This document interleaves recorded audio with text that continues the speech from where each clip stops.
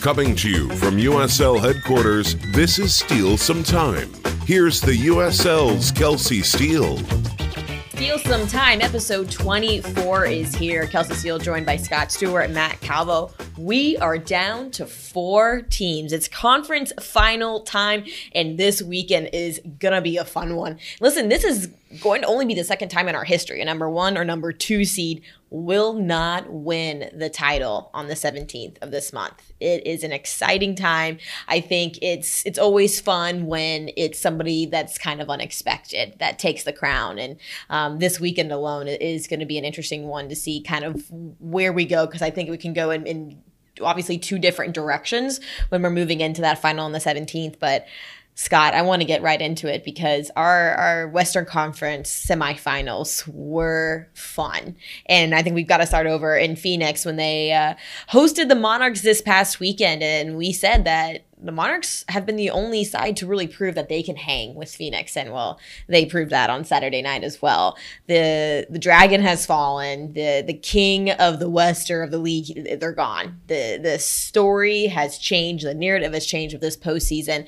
Our number 1 overall seed is not advancing. And now we've got to look ahead to what's to come. But before we do that, let's break down this matchup a little bit, because I think there's few things that I really need to hone in on in these matchups that are just so great that we have to break down.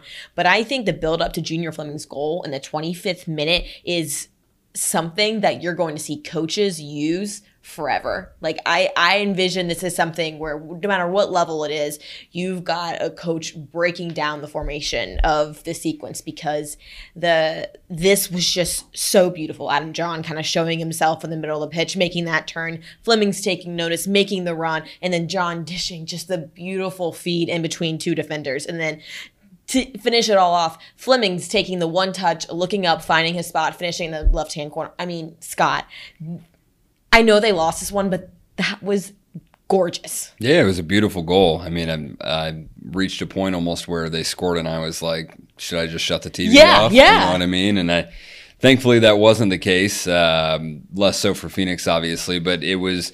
I think Phoenix came out exactly the way everyone expected them to, and obviously to be able to get that early goal, I think was, well, not that early, but to be able to strike first, I think was important for them. It just was more about the way that the Monarchs responded.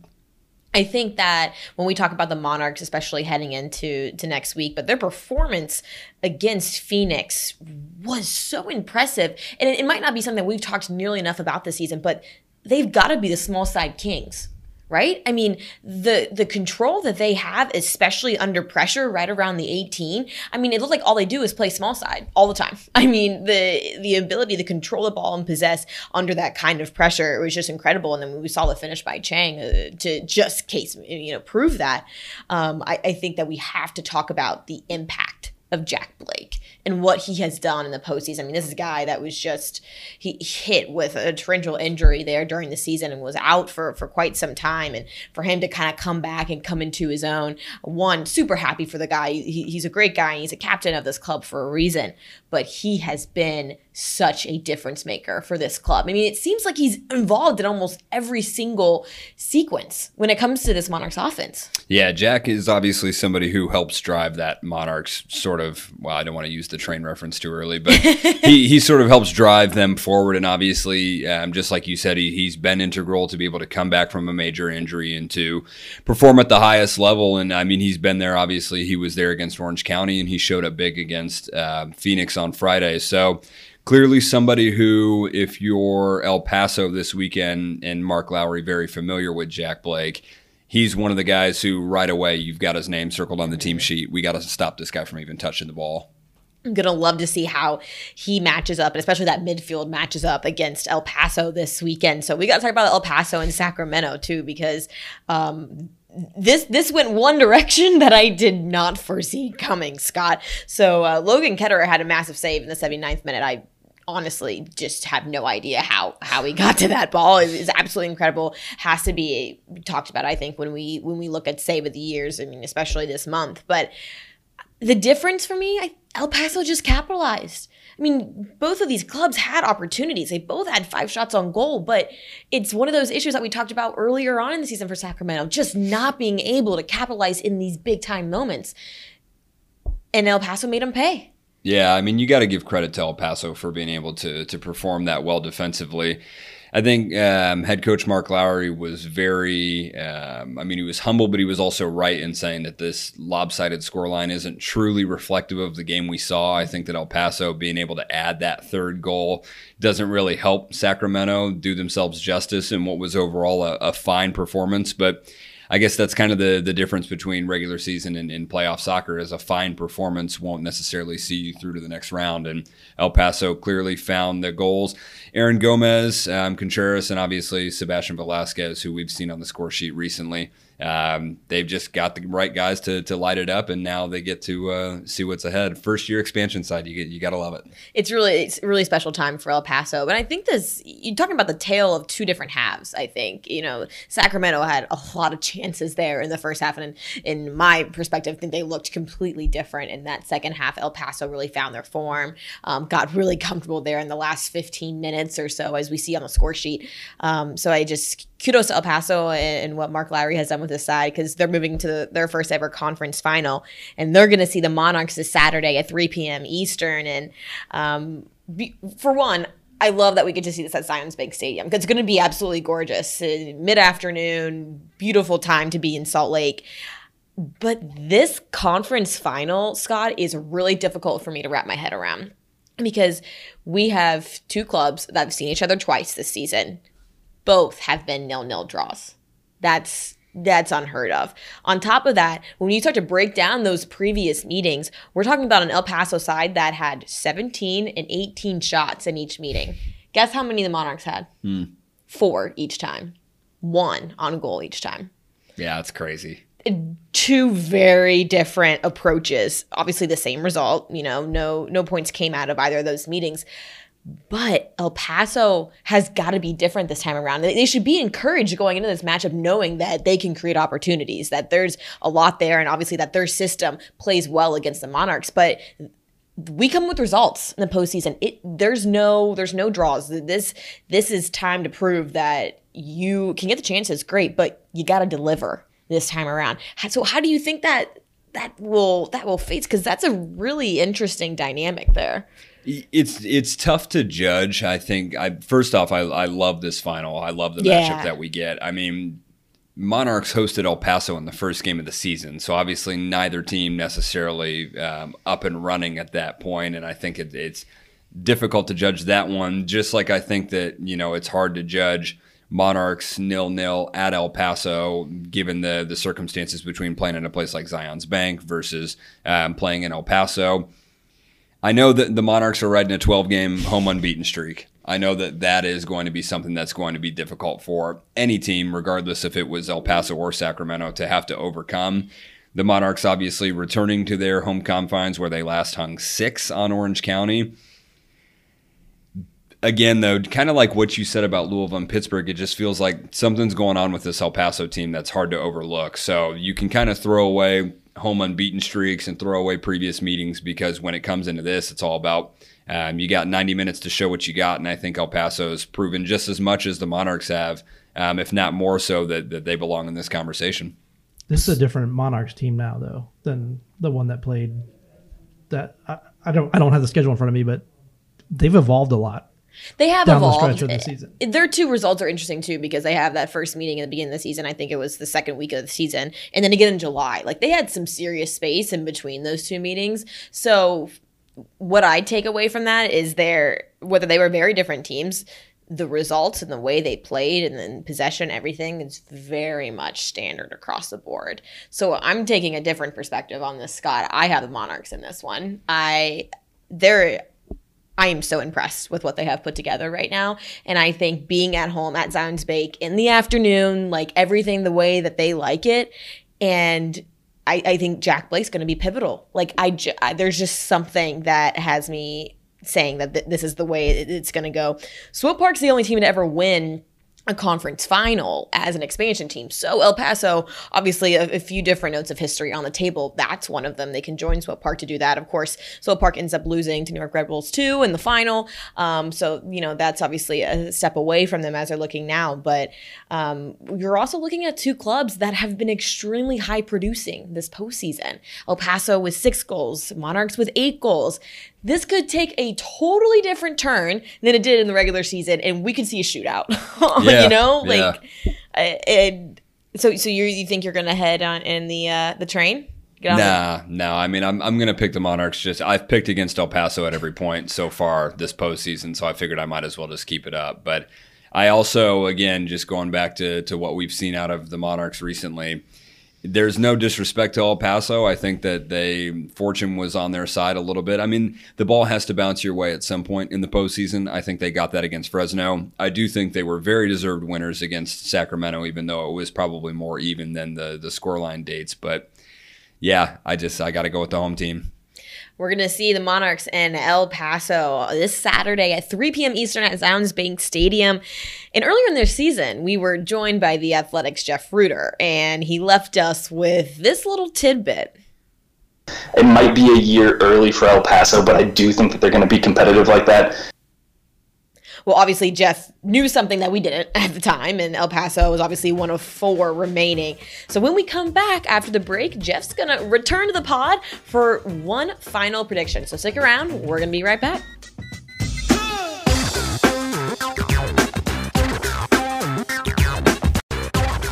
Hey, soccer fans. This is Jeff Rueter of The Athletic, and you're listening to Steal Some Time. The Athletics' Jeff Rueter joins us now. Jeff, what a pleasure to have you back on the show. How are we on this fine November morning? It's crisp here in Minnesota, but we're doing well. This was the podcast foretold. This is the one that ahead of the season, or I think a month in, we had jokingly said if El Paso makes it to the conference finals, I'd have to come back, and sure enough, they're in the conference finals. What a wild few months it's been too, because there was a time I think where we were in the middle of the season where we're like, well, Jeff's crazy. That's not going to happen. And here we are. So I'm here shouting your praise. You have completely followed through, somehow knew what you were talking about. So tell me, how has this club been able to make such a run? Well, it doesn't surprise me, actually, that they had their big summer swoon. I think that was largely to probably 3 different factors. The first is that their center back anchor that Mark Lowry built his defense around, Meshach Jerome, went out with a season-ending injury.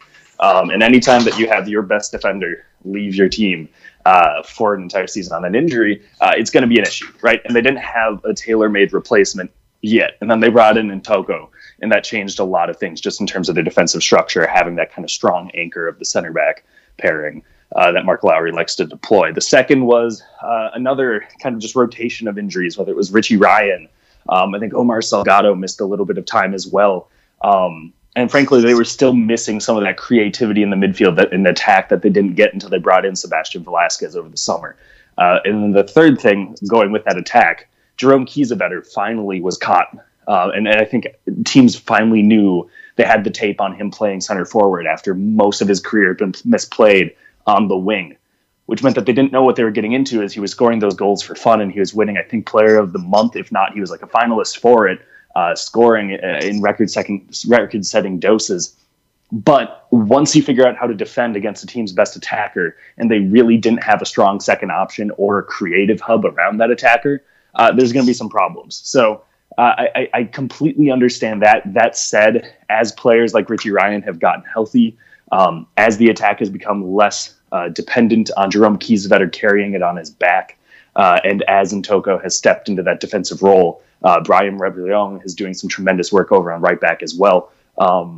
These guys look what I expected them to look like when Mark Lowry became their head coach. It's so interesting that, you see El Paso in this conference final, which is massive for an expansion side alone. And I think it's a real compliment to what Mark Lowry has done with his side there. What do you think needs to go right for El Paso to advance to the final on the 17th? Because this is a side with the Monarchs they've had a really interesting season when you look at their 2 meetings. I mean, both are 0-0 draws. So something's got to go different this time around. around. From your standpoint, what does El Paso have to do to get a W? Yeah, I can't imagine many people would love to see, they're all banking on Phoenix Rising, scoring 5 goals in a conference final, wherever it was. And now they're going to see another 0-0 with a penalty kick shootout. That's really cagey. No, I think there's a couple of things they're going to have to do. One, Logan Ketterer is going to have to be better with his distribution. Lowry loves playing from the back, and you saw it in their game on the weekend against Sacramento, where if he rushes that, if he goes through his reads and he isn't actually looking at who's available, and if he just sends it into the center of the midfield, it's an instant turnover. And he ended up actually assisting on Sacramento's second goal of the day by himself. So that's going to have to be better. They're going to need to contain the midfield duo of Jack Blake and Luke Mulholland in particular. I think that those two work well tremendously together, just in terms of vision, ability on the ball. And then Mulholland has a little bit more of that tenacity and that two-way factor than Blake does. I think at this point, Blake is still a luxury player. And then, for him, for shutting down Jack Blake, who I know has really kind of come back into his own after recovering from injury, that's Richie Ryan's job. Or that's going to be Yuma. Or that's, they've got a couple of different options that will really need to lock onto him. Richie will have an advantage having played against Jack Blake in the NASL a few years back. So he will at least remember what a young Jack Blake liked to do on the ball. We'll see how much of that is still in his game plan. But I think that's going to be a really key factor for them. But no, in general, they're going to enter this game as the underdog. They're playing with all kinds of house money at this point, too. If you're just considering, being the 6th seed, being an expansion team, not being Phoenix Rising. There's going to be a lot of people who are assuming that Monarchs are going to advance and going to be booking their flights to the east. But I think if El Paso is able to keep their shape, be a little more responsible on the ball, particularly playing out of the back like they do, and going from there, I don't think that they would have a problem making this a serious competition. An interesting matchup, to say the least, between El Paso and the Monarchs this Saturday. But I want to get into the larger postseason picture with you here briefly, because this has been a really interesting postseason. I think that we can say the West pretty much blew wide open. It's been there's been some surprises, I think, when Scott and I have kind of laid out what we thought was going to happen. I mean, we are by no means experts, but there have been some results where we were just kind of flabbergasted. For you, has there been one particular team that's just been really impressive this offseason? Excuse me, postseason? Yeah. I'm trying to think as far as impressive goes. I mean, I'm going to get off the El Paso bandwagon for a second here.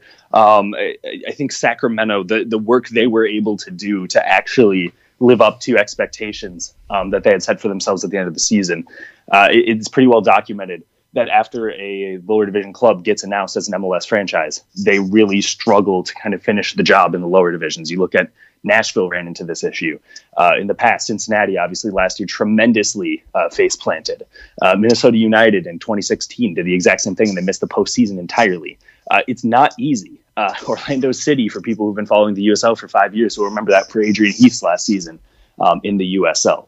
It's really not an easy transition, but I think Sacramento did well. Of course, they're not going down the list next season, so it's a little bit of a different kettle of fish in that sense. But I thought that they did a very good job taking care of business, pulling off upsets where they needed to.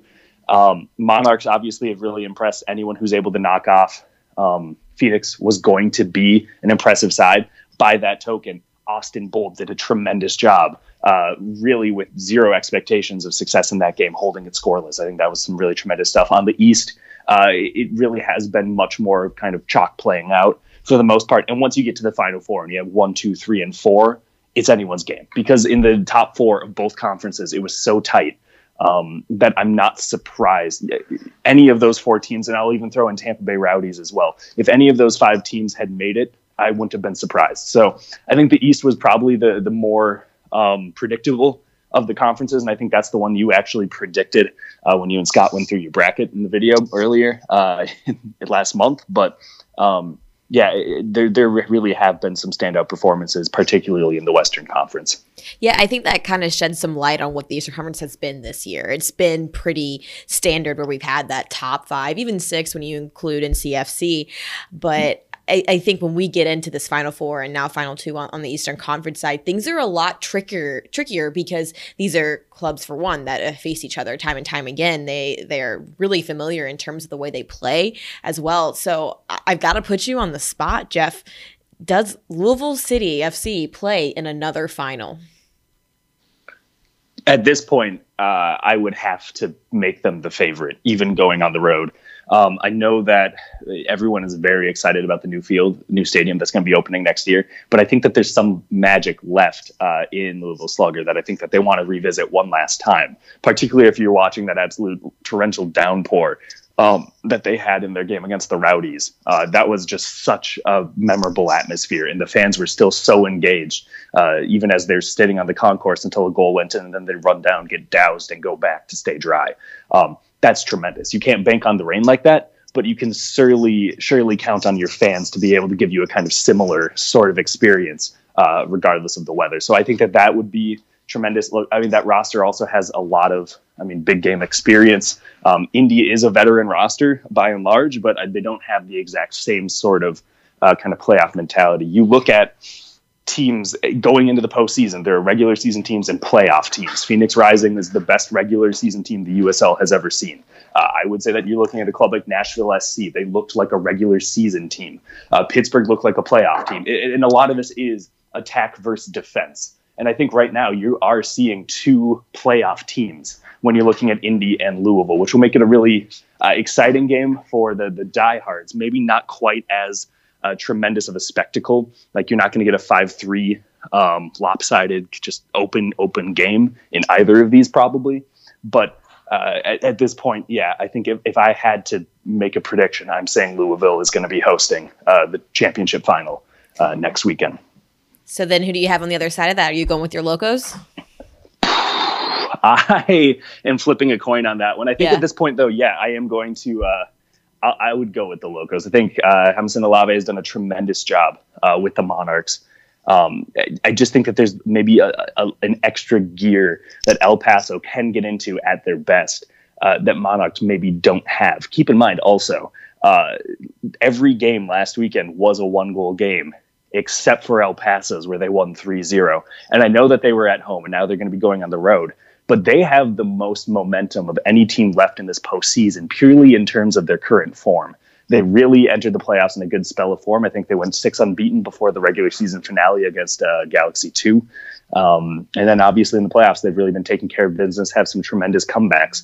They have a couple of big wins recently as well.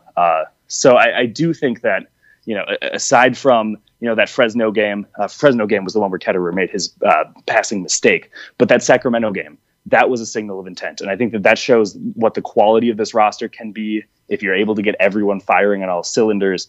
If you're able to have, Yuma stays out of yellow card trouble or red card trouble. You've got Gomez, you've got Salgado, you've got Kiesewetter, you've got Velasquez up in the attack. That's dangerous. I guess I am picking El Paso to make it to the final.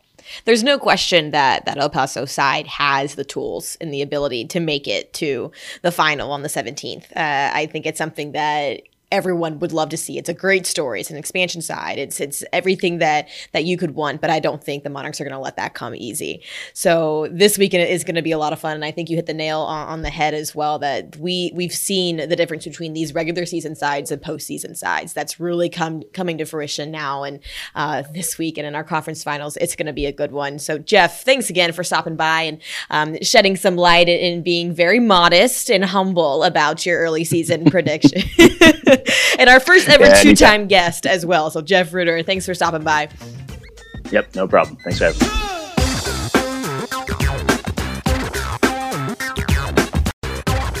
Hi, this is Meg Linehan of The Athletic, and you're listening to Steal Some Time.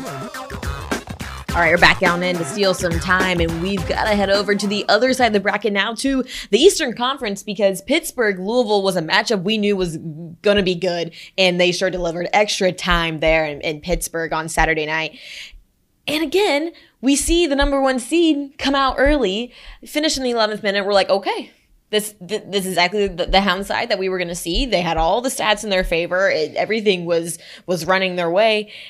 And then all of a sudden, we see Luke Spencer tied up in the 51st minute, and we head into extra time, and then Paulo Del Piccolo scores the game winner in the 118th minute off of a loose ball in the box. And Scott, obviously, I'm going to rely on you a little bit for this Louisville City side, because you obviously know them better than anybody in this office, let alone league. Paulo Del Piccolo has had a hard season. I mean, this is the captain, the leader of a side that's only had 870 minutes this season.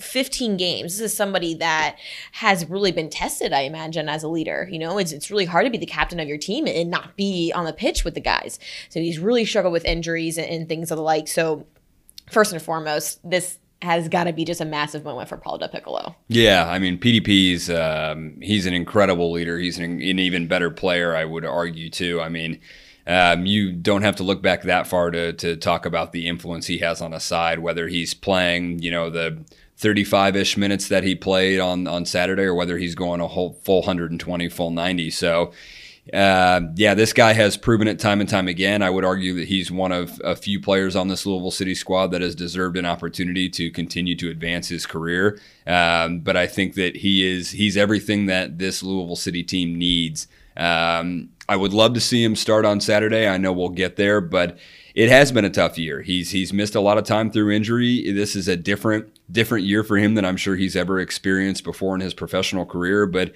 once again, this guy has always been the one to deliver when it's been needed most. And who else was there on Saturday night? I thought it was so fitting. Like, how perfect for it to be Paulo, to be the one to sit him through after the year he's had, and, of course, wearing the armband.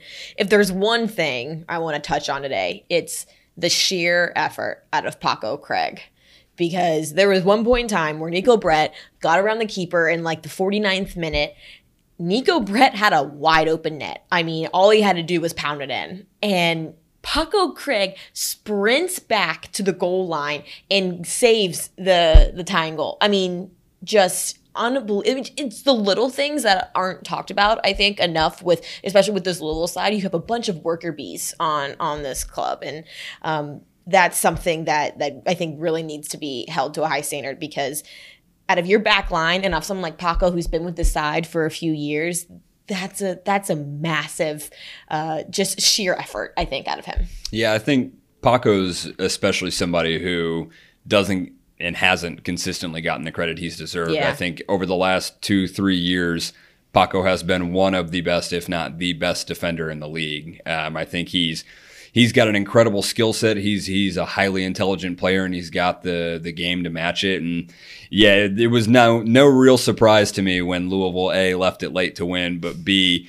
held their own defensively. And I think it took a lot when Pittsburgh scored to be able to come back. And obviously, you touched on it, Luke Spencer scoring just into the second half, but Louisville's job was not done even as they pushed for a winner. And you can see John Hackworth, emphasizing using all four of his changes versus Bob Lilly's two. But Paco Craig, Sean Tosh, Oscar Jimenez, even Pat McMahon, a few of the most consistent players that Louisville's had over the last couple of years. And experience shows for them.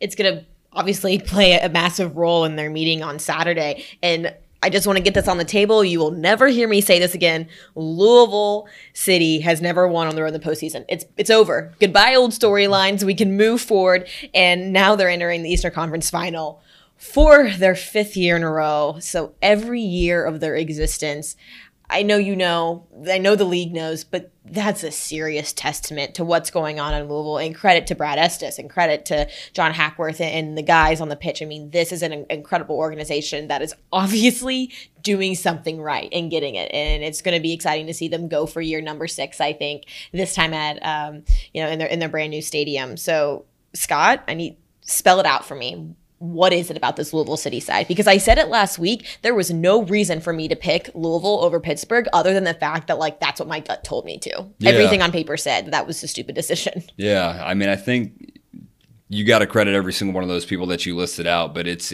a mentality. It's an expectancy that they're going to be there every year. It's not an arrogant expectancy. They are a very humble group, but they are a team, and they are one of the most consistent teams that I've seen in American soccer. I think you could make the case that they're the most dominant or the most successful team in American soccer, regardless of division. I mean, they come back year after year, but it is being able to keep the same players, keep the same mentality. And I think that's actually one of the things that John Hackworth and his assistant coach, Danny Cruz, deserve the most credit for, is coming in after the James O'Connor era, being only the second head coach in club history.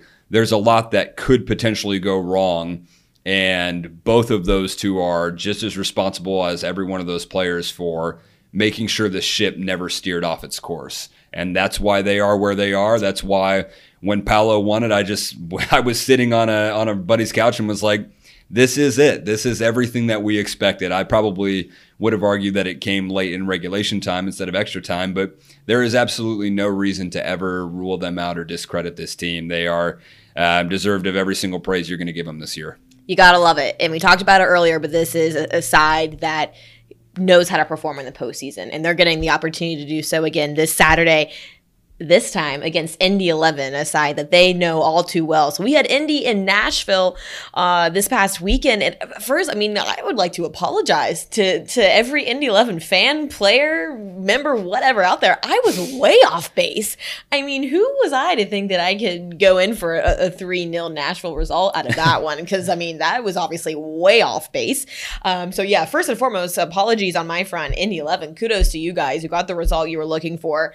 On the road, this is a side, an 11 side that's only won 6 of 17 games on the road this season. I mean, that's a heck of a testament to Indy and, you know, getting their first road playoff win in franchise history. I mean, they're coming off a lot of highs into this weekend, and they're going to need it because this, in my opinion, Nashville and Indy were the two teams that had the most preseason expectations.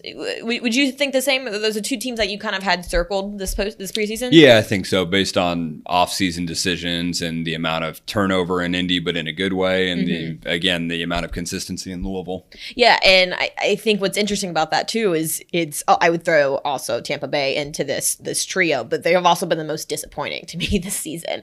They've been we haven't been able to rely on them in big situations. We've been proved wrong time and time again, waiting for someone to step up, waiting for a storyline to kind of stay on track. So for Indy to pull this one out, it's kudos to them. I need to talk about Tyler freaking Pasher and the finish off the ball by Tyler Gibson. So that's the Tyler duo on this, but Pasher is Indy's leading scorer. He doesn't even need a touch to finish this ball by Tyler Gibson. And it's so gorgeous. I mean, we were blessed with a couple of really incredible finishes in our conference semifinals. I think that when we talk about guys like Jack Blake and, you know, just there's some workhorses in the center of the midfield that often don't get the credit. You talk about Paco leading that back line. I think Tyler Gibson has really gone under the radar this season in terms of contributions to this team. He's a worker bee for this club. He's not going to do the flashiest things, but he makes the services when you need them. He really knows how to find his placement, find the ball. I mean, you have guys like him and Patty Barrett and Kenny Walker kind of all going at the same time with, if you got Dane Kelly going as well and Tyler Pasher up top, whew, you're loaded. I mean, that's what we saw back in February, March, where we're like, wow, this club could be dangerous. Maybe this is the point in time where it's kind of all finally rising. Yeah, peaking at the right time, definitely for Indy. I mean, it was such a great ball from Tyler Gibson that I don't even you can't blame Forrest Lasso for not being able to get to Pasher because the weight on the ball, the angle that he played it at, I mean, it literally fell to Pasher's feet. It was just as remarkable, though, that just like you said, Pasher doesn't even take a touch. I mean, and he hits it. If you look at the reverse angle, which is my favorite part of it, it's about 6 inches off the ground when he manages to get a toe on it to send it the other way. And it's a moment of precision that I think is what separates Indy 11 from other teams. Is I feel like their goals are precision-based goals. You look, Carl Ouimet's strike against New York, an incredible swing of the foot to find the bottom far corner. Tyler Pasher, the same thing. My concern for Indy is, since they don't capitalize on everything, since they aren't just sweeping the ball into the back of the net a la a Phoenix Rising, is their moment of, will the precision moment come? Will the precise moment come? Can we capitalize on it? Those chances obviously few and far between. Nashville, I just felt like could never really get it going this game, so I was kind of waiting to see what it was going to take. But Just like you, I think if I had to put money on it, which thankfully I don't and can't legally, let it be heard. Yeah, let it be heard out loud. I would have picked Rios as the one to be the difference maker on that, but it was Pasher, it was Indy, Nashville, 2 shots on target in the second half, 5 blocked by the Indy defense in that final half hour. So it's hard to argue that Indy doesn't deserve to move on and host the conference final this weekend. And it doesn't matter what we think because they're moving on no matter what. So they're there for a reason. They capitalized on opportunities when they presented themselves. And kudos to the Tyler duo there because that's one of the most beautiful pieces we've seen this entire postseason. So we've got Indy and Louisville this Saturday at 3 p.m. Eastern over at Carroll Stadium. Indy would be the second 3 seed to win the title ever. So we talked about how, first, no number 1, no number 2 seeds remain. This is a really cool territory when we're talking about the playoffs. But this game's fun because we've got the rivalry aspect to it as well. So not only is it the postseason hype, not only is it the ticket to the final, but you've got bragging rights in on this. You've got some chips on your shoulders. You've got, as the supporters like to call it, the Lipa FC. It is time to bring out the rivalry. And if you want to get even more personal, Louisville's the club that knocked Indy out in 2018. I don't think you need, what else do you need to want to tune into this game? There's nothing else I can say to you guys to make you watch this game other than that it's going to be a great one. And guess what? We're in the same exact scenario as we are in the Western Conference where we have 2 sides that drew twice during the season. It's too weird. 2 1-1 draws in June and again in August. And guess what? It can't happen again. We're going to have somebody finish the job this weekend. And I, for one, can't wait. Why do you think it is so difficult to get a result out of this matchup, Scott? I think these teams are extremely evenly matched. It's going to be fun. I think it's going to be a slugfest. And genuinely, all joking aside, I mean, you look at the futures for these 2 clubs being very bright. Mm-hmm. This is a game that you could talk about 50, and I know it's going to sound crazy, but like 50 years down the road when you're talking about like Indy only being 6 years in existence, Louisville 5 years in existence. These are their formative years, and just like you said, I think this is as big as it gets. So 2 very evenly matched teams, 2 teams that have potent attacks when they need to. They have strong midfields, they have strong back lines, and Chris Hubbard and Jordan Farr have been great in goal for both teams as well. So I know this is Louisville's only second ever trip to Carroll Stadium after an Open Cup game in June 2016. So not familiar territory for them. Also not super familiar territory for Indy not being their home venue. So a lot of extraneous factors at play. It's going to be fun. I'm interested to see how Martin Rennie is going to pick out his lineup card on Saturday night, because when you look back into his matchups against New York and Nashville, we're talking about 3-5-2 formations. So do you change for your opponent or do you keep what's kind of working for you? I think that both of these guys, both Martin Rennie and John Hackworth, will, I don't want to say play it safe, but I think they'll be more hesitant to adjust something for what is the deciding game for, obviously not their season, but both of these teams want to be competing next week. Both of them want to be competing at home in the championship final. I'm more inclined to say that I think Louisville would be a side that would make a change versus Indy. I think Rennie is going to be more likely, not impossible, but more likely to stick to his guns.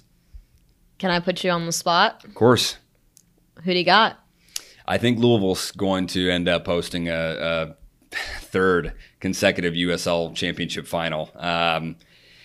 Too much is going right now. I think Indy certainly has a shot. I'm at like 51%, 49%, that kind of split right now. But again, just like you said, multiple times throughout the postseason, there's just something going for Louisville right now. It's really hard to bet against the experience and a team that this is Indy's first conference final. Indy could be in the conference final next year against Louisville, and I'd have a completely different answer. But Louisville's been here before, time and time again. It just makes sense. Eastern Conference Final, Western Conference Final this Saturday at 3 p.m. Eastern. Matt Calvo has his hand raised. I would like to call on Matt Calvo. Yes? Question before we move on from this game. Who's the hero of the game? Of the Eastern Conference Final? Yeah. It also depends who you're taking. And Scott didn't put me on the spot, so I didn't think I was gonna have to make a choice so Kelsey, here. Who do you take and who's your hero?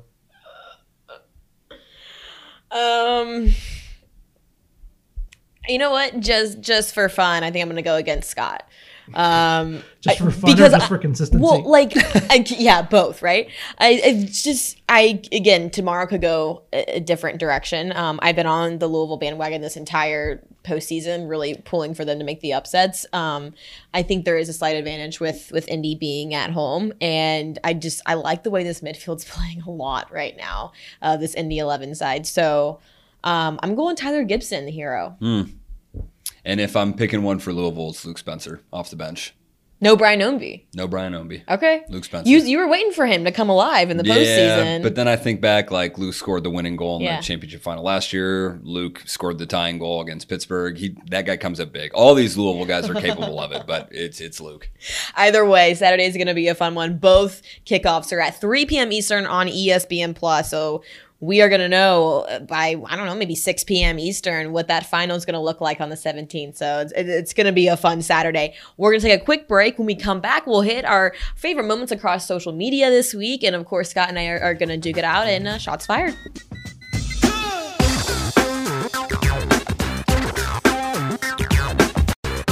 Hi, I'm Warren Smith, and you're listening to Steal Some Time.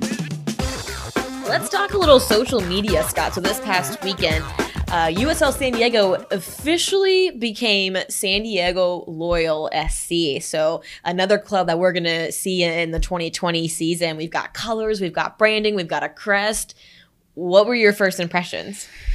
I want to keep my section short because you were on the ground, so you saw it. So I'm much more interested in hearing what you have to say. I love the shape of the crest. I think that the top. I know it's some homage to a building in San Diego or their Spanish style in San Diego, something like that. So that's cool. Colors seem very California, very San Diego, and I know, at least I've been told by our head honcho Ryan Madden, that San Diego's not.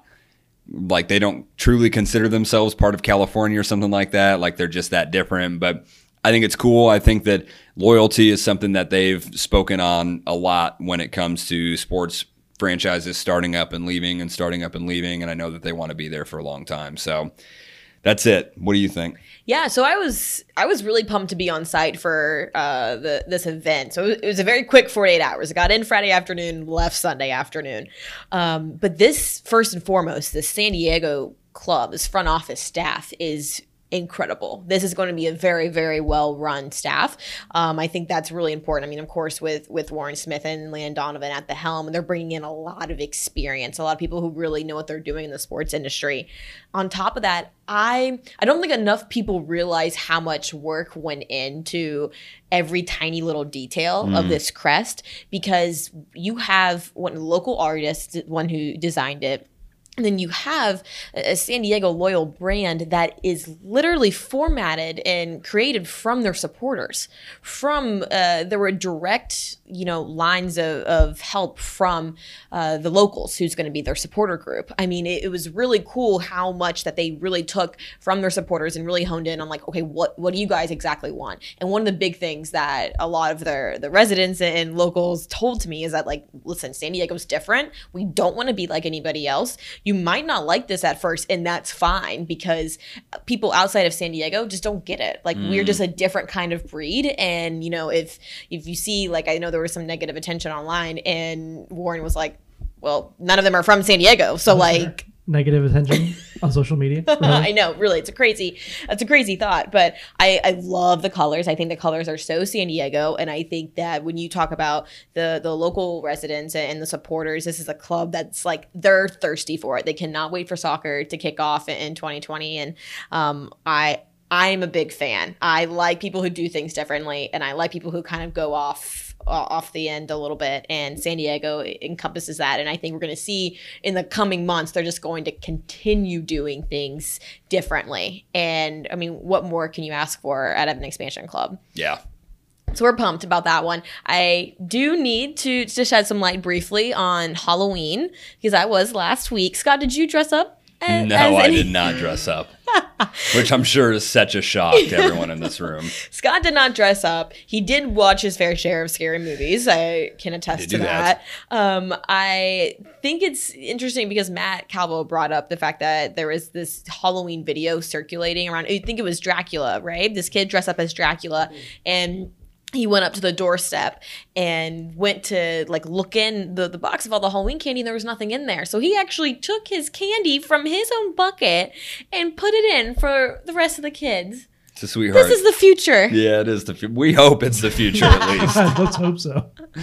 So yeah. Which converse to some of the loyal feedback, this was something positive on social media. So. Which we never see. Like literally never see many That's positive why we have to celebrate We have to celebrate moments it. like this when it does happen. Small victories. Happy Halloween to everyone. Hope you got your scare and your candy in. One question, can we get out the Christmas trees yet? No? Are we a Thanksgiving Christmas tree? Like that. I just need to put that on the table. Yeah. So we're moving forward. I think music, if you want to do it on your own, that's totally cool. But like, I don't want to hear it in don't restaurants. Subject the rest of the like crowd just to it. give November its date. All right, we'll give November its date. I want to give Matt Calvo his time as well because we're going to move into shots fired and then wrap up our episode. So Kelsey wasn't totally thrilled with last week's No, I wasn't. Halloween question. Even though I loved it, I was really excited for it. Just oddly specific, to be fair to Kelsey on this one. Yeah. So I put much less thought into this week's question. Oh, great. Since you all don't appreciate when I put more thought into the questions. But sticking with Halloween and much more traditional Halloween, and because I have now a ton of it at my house, best and worst Halloween candy. One of each. Most excited to get in the bag or bucket, whatever your device of choice, and then the one that when you got there, you're like, man, who gives this stuff out? Okay. Scott, victorious last week. Yeah, I'll take the pressure off. I'll go ahead and go. You going first? Yeah. Here we go. Go. Worst are those malt balls because I just think that they're an awful candy. I've never met anyone who's enjoyed malt balls, and if I had, or if you plan on interjecting, please just save it because I'm not interested. I'm going to go for best. I've got to split it into two categories. Non-chocolate has to be Sour Patch Kids. Chocolate, it's got to be Reese's Cups. It's vintage. Both of those are just absolute staples. So yeah, malt balls worst, and Reese's and Sour Patch Kids, always the favorites. So no Whoppers. No Whoppers. No Whoppers. It's just everything about it. The packaging feels like those have been around, and literally they were made in the Great Depression, and we're still serving them in 2019. They probably were. They probably were. Yeah. Those don't go bad. Yeah. Which is not a good thing. I just spoil eventually. That's what I'm saying. But malt balls are forever, apparently. Forever. Much to our disdain. I want to preface that Reese's was also my first go-to as well. It's fair. It's my favorite candy. I'm not a big candy person, so like that's what I'll go to. So I'll take this another direction. But I will say Scott and I agreed on something. Wow. Well, it's a big day for us. Do you want a wrinkle in it? What size Reese's? Yeah, I don't want to get into that. I'm going to go a different direction. Don't make me choose between my Reese's. I like that. It's a good answer. It's a pro answer. Yeah. Because I would argue that the bite-sized Reese's are better than the full-size regular Reese's. Wow. That's a hot take. Easter egg Reese's king. Just saying, Reese's. like the bite-sized ones are the perfect ratio of peanut butter to chocolate. Okay. All right. Go. Okay, so I think the best as a kid that you can get is going up to a doorstep, opening your bag up, and the trick-or-treat person putting in a whole candy bar. I'm talking like massive. My grandma was the one that would put in like chips, popcorn, the giant candy. So I mean, as a kid, that's what you want. The worst, do not give me any type of chocolate with nuts in it. Like, I do not want almonds in my Hershey bar. Like, let them be separate. Let them live separate. Don't ruin something good. You don't like Snickers? Not really, no. Okay, all right. That's fair. I mean, I will Snickers. eat anything. Yeah, like, sure, I will sure. not like hate on the Snickers, but I just tastes good. Like when someone hands me a brownie and it's got nuts in it, I'm like, why did you ruin something good? You know, I don't think the two flavors mix well. I like it. It. Both very professional answers. I think that both of these were high quality. Scott, you're being so kind to me today. Yeah, well, we haven't seen each other in a few days, so it's been a little while. I'm not even going to play around on this one because, frankly, I'm really hurt by one of these answers in particular. It's probably mine. Shocking. You ain't winning this one, Kelsey. Yeah. The nuts and chocolate's a very hot take. It was the nuts and chocolate. It's a hot take. Yeah. First of all, a brownie without nuts is not a brownie. Okay, we can't. We're gonna That's bore false. everyone. We've got to get out It's of here. cake. Oh my That's god. cake. No, it's Okay. All right. No. Scott takes his W Yeah. 2 weeks in a row. Yeah. I think maybe more Obviously, Kelsey Halloween is lost than like, Scott. yeah. I don't want to act like I earned that one. I went with defaults on all three, I think. So I think you liked my answers better than Matt as well. Maybe I should have let you decide. yeah. Either way, Halloween's not my forte. Apparently, I need to stick to my day job. So, guys, we've got conference finals this weekend, Saturday, 3 p.m. Eastern. You can't miss them. We're going to know who's going to be in the big show on the 17th. Until then, we will catch you next week. Scott Stewart, Kelsey Steele, Matt Cavell. We'll see you next time.